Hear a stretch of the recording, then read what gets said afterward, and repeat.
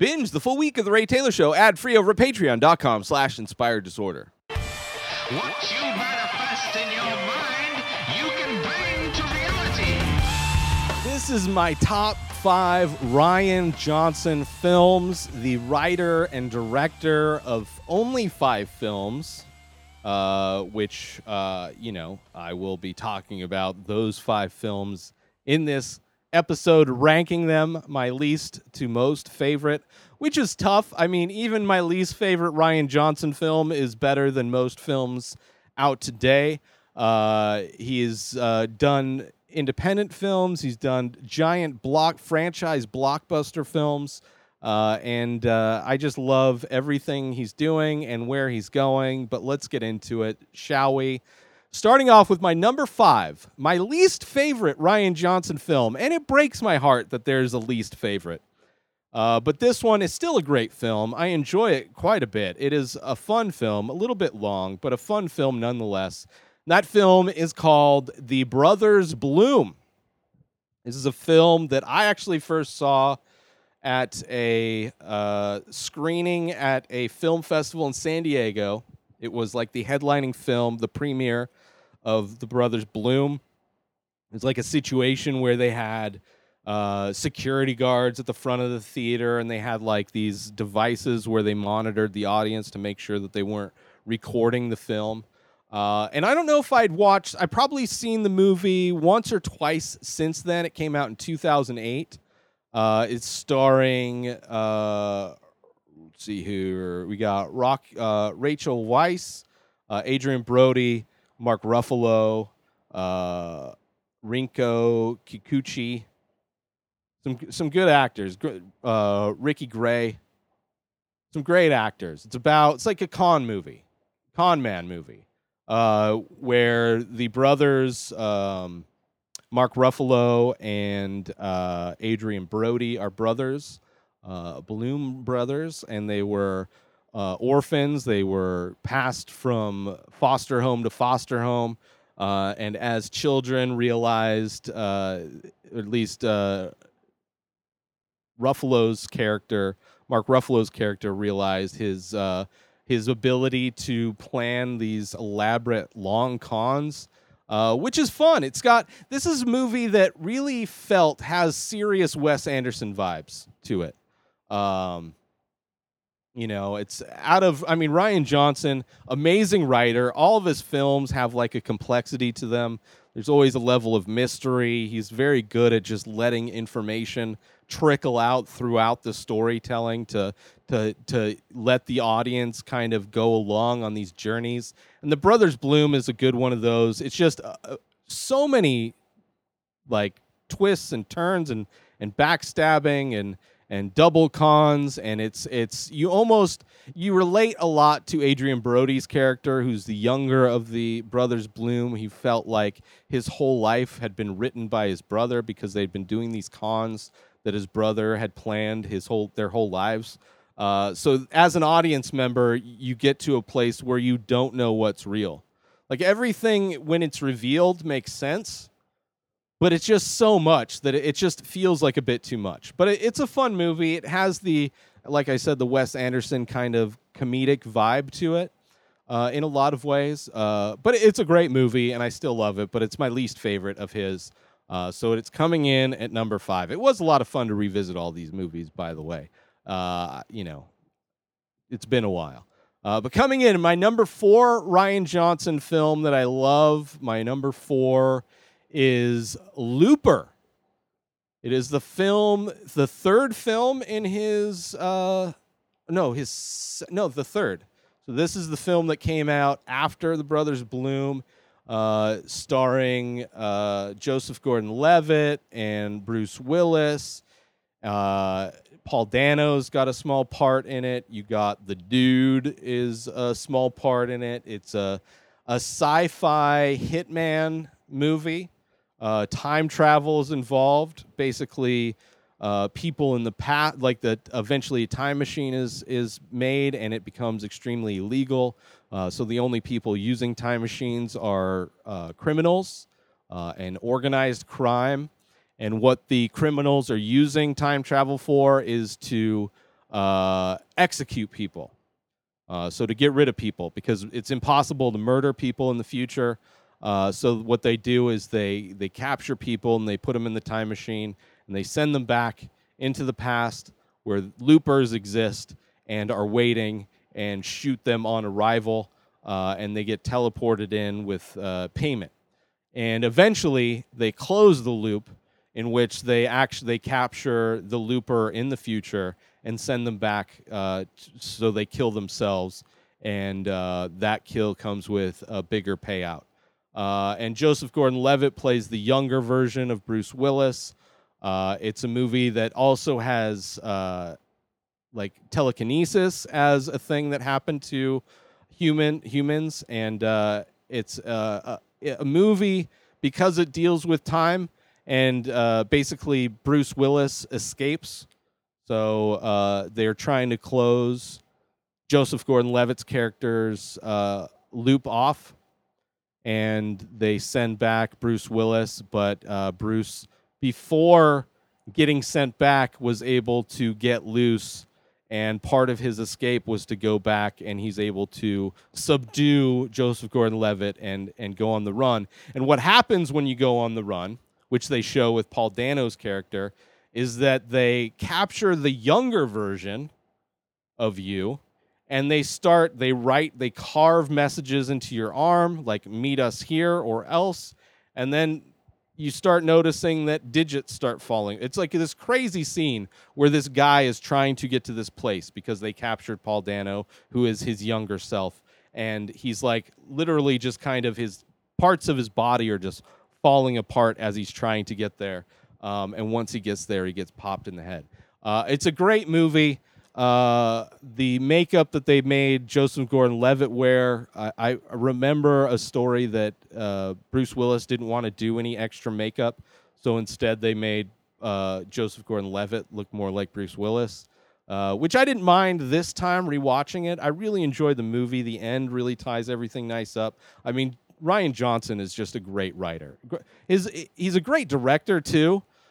He doesn't have like the unique visual styling of a lot of directors necessarily, like Wes Anderson, for instance. He doesn't necessarily have a signature style, but his writing, I mean, he's a solid director, hands down. The visual moments in some of his films are amazing, but the writing is next level.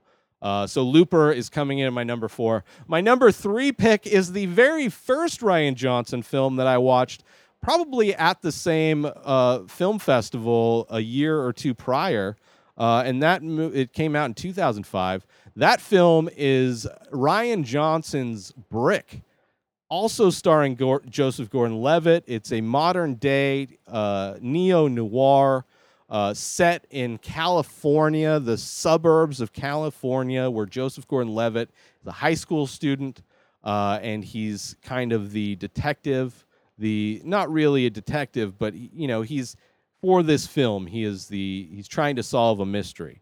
A friend of his, a lady friend of his, ends up having trouble, kind of reaching out that she's in trouble, and then she winds up dead. So Joseph Gordon-Levitt's character is trying to find out what happened to her. And the dialogue in this movie is very much like a noir film, well-written, snappy dialogue, very stylized. The fact that it takes place in Southern California in high school years definitely reminds me a lot of a film I reviewed last week called The Kid Detective. Just a very interesting way to take that noir style and transplant it in not only a younger subsection of people, but also the kind of bright, sunny skies of Southern California. Like, it looked like Orange County kind of area. I love that film so much, and when I first made the list, that was my number 2, but after rewatching all the movies, I had to bump it down to number 3. But Brick is amazing. Highly recommend watching it. Again, great writing, great mystery writing, complex mystery writing from Rian Johnson, which I love that he writes and directs all of his movies, including my number 2 pick, which is the biggest movie. Actually, I don't know if it's the biggest movie he's ever done, but it is, as far as culturally, the biggest movie he's done, being part of a franchise, a giant franchise that a lot of people worship.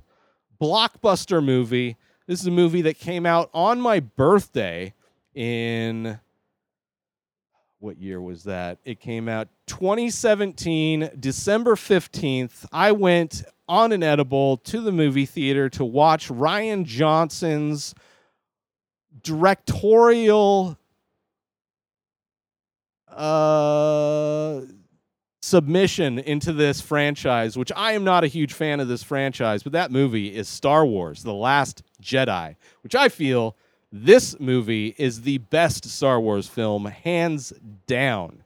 The fact that it comes with the baggage of Star Wars kind of sucks because most Star Wars movies are not good. But this one was the best. It had comedy, it had action, it had drama, it had emotion, it brought new characters, it fleshed out new characters, which ended up getting shit on in the final with the Jedi Awakens or whatever. J.J. Abrams ruined that kind of new prequel in the third one. But Star Wars: The Last Jedi is amazing. There are visual moments in this film that are iconic. They're just the most gorgeous, most beautifully captured visuals in the Star Wars universe, I believe, are in this. It's got some amazing stuff, amazing battles, even some of the cheesy stuff that, when Finn and the Asian girl, that her character just completely got shit on in the third film. Like when they go to the casino to try and find the code breaker, and they're only able to get Benicio del Toro, who's doing a weird kind of accent. I still love that because it's fleshing out her character, even though it was pointless because in the sequel she's a nothing character. But Rian Johnson really, really gave, and they had a moment, her and Finn, when they're on the Salt Planet, which also showing new planets that aren't just desert and forest. Like there's some imagination to not only the different planets, but new characters. Like it's just by far my favorite Star Wars film, and it's not surprising that it's by one of my favorite writer-directors, Rian Johnson. It was such a treat to watch again. Just so from the battle, like even the things with Rey and Kylo Ren, amazing stuff. Like where there's moments where they team up and they're against each other, and that crazy battle scene in the red room, just visually amazing. I loved it so much. That's why it's my number 2. It overtook Brick because I loved Star Wars growing up, and it's such a bummer to see what happened to that franchise. Just in my opinion, one of the most overrated franchises for the amount of worship and fandom that so many humans have. Their identity is Star Wars. Sucks because so many of the movies are horrible. And not only just the originals were good, but then you had the creator who's not good. The premise of Star Wars was stolen, and then he just made up stuff.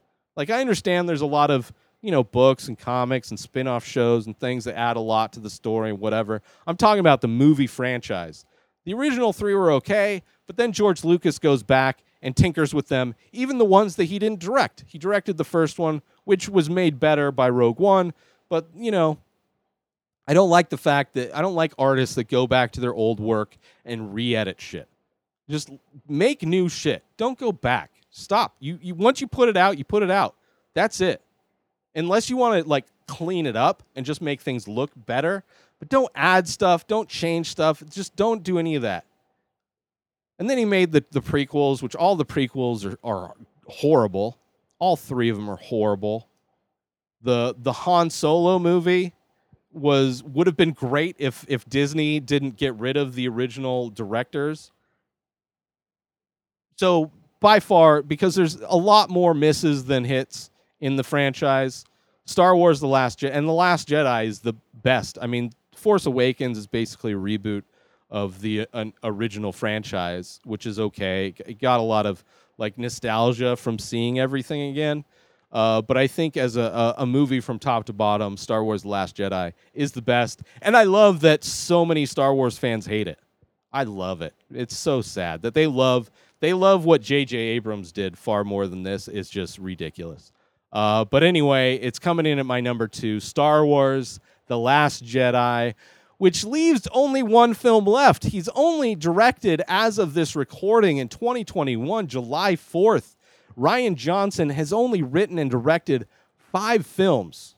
Well, released anyway. So my number 1 film by Rian Johnson is also his most recent film, and that film is Knives Out.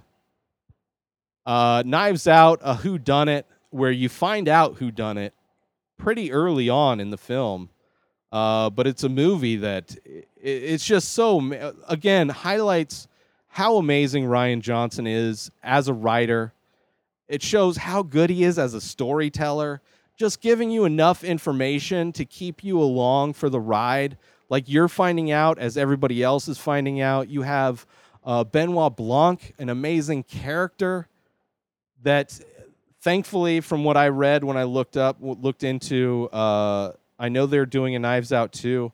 Apparently, he's not only doing a Knives Out 2, he's in pre-production for Knives Out 3, along with another movie called Poker Face, starring Natasha Lyonne, which I am a huge fan of hers as well.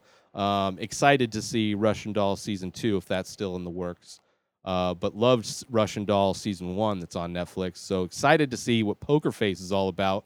But next up is going to be Knives Out 2, which is starring Daniel Craig reprising his role as Benoit Blanc. And just amazing. It's just so good. Like, it's a movie that's not only well written, well told, great directing, but it's a story that really takes advantage of what's going on culturally, how drastically different so many people are. I mean, in this family, it's a wealthy family where the patriarch of the family is created a successful mystery novel franchise, and the family has profited off of that. They all feel like they're self-made in their way, despite the fact that they got all their starting money from their dad, like all rich people do. Some of the kids are Nazis. Some of the kids are wealthy, privileged liberals, fake liberals in a lot of ways. So it really represents a lot of the people that are out there culturally, the parents that are like, it just, all of the characters are so diverse and so well written, and it works so well for the story. It's, a movie where you think you know what's happening. Like, it's a movie that shows you what happened, but you still don't know. Like, there's still a twist at the very end of this film, which wraps up in a way where you feel so good. Like, it's one of those movies where the good guys actually win. And all of the privileged assholes lose.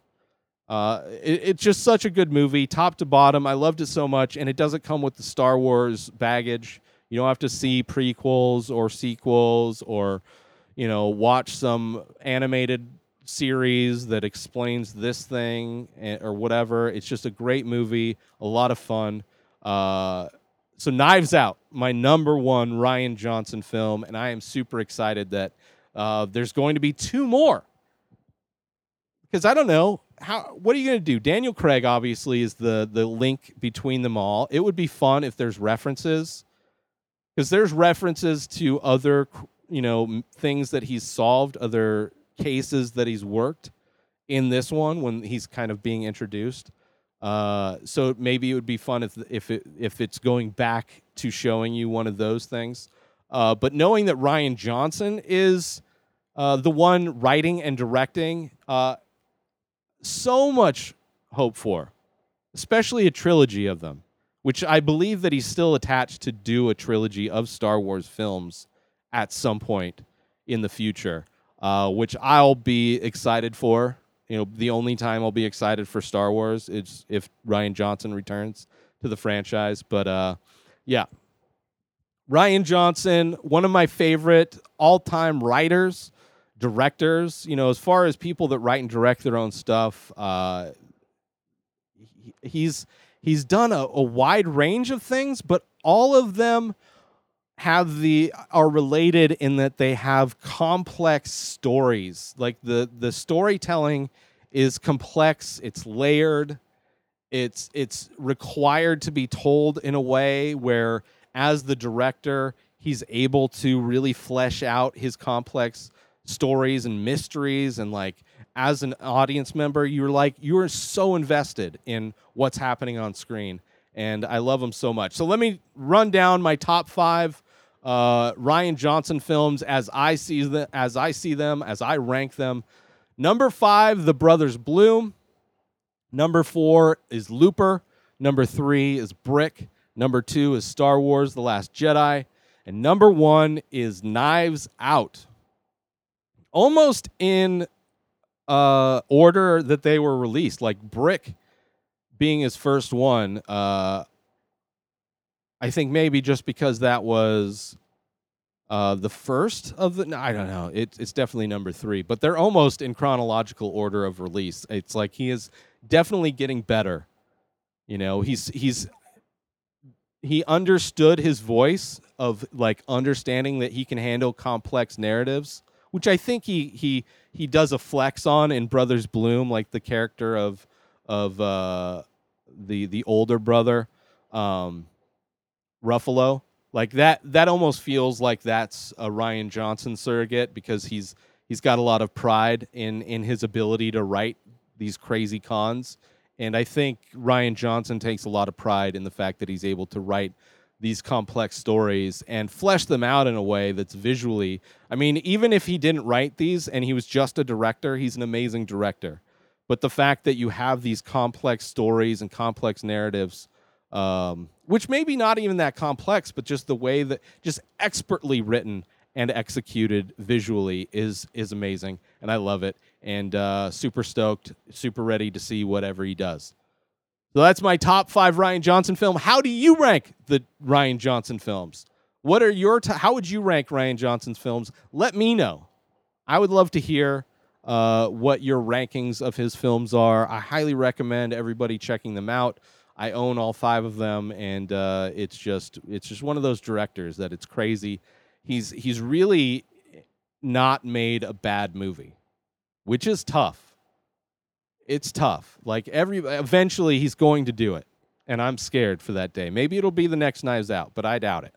I think he's hitting his stride in a lot of ways.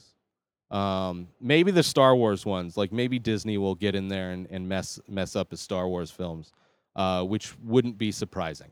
But anyway, Rian Johnson, amazing writer, filmmaker. Check him out. That is my top 5.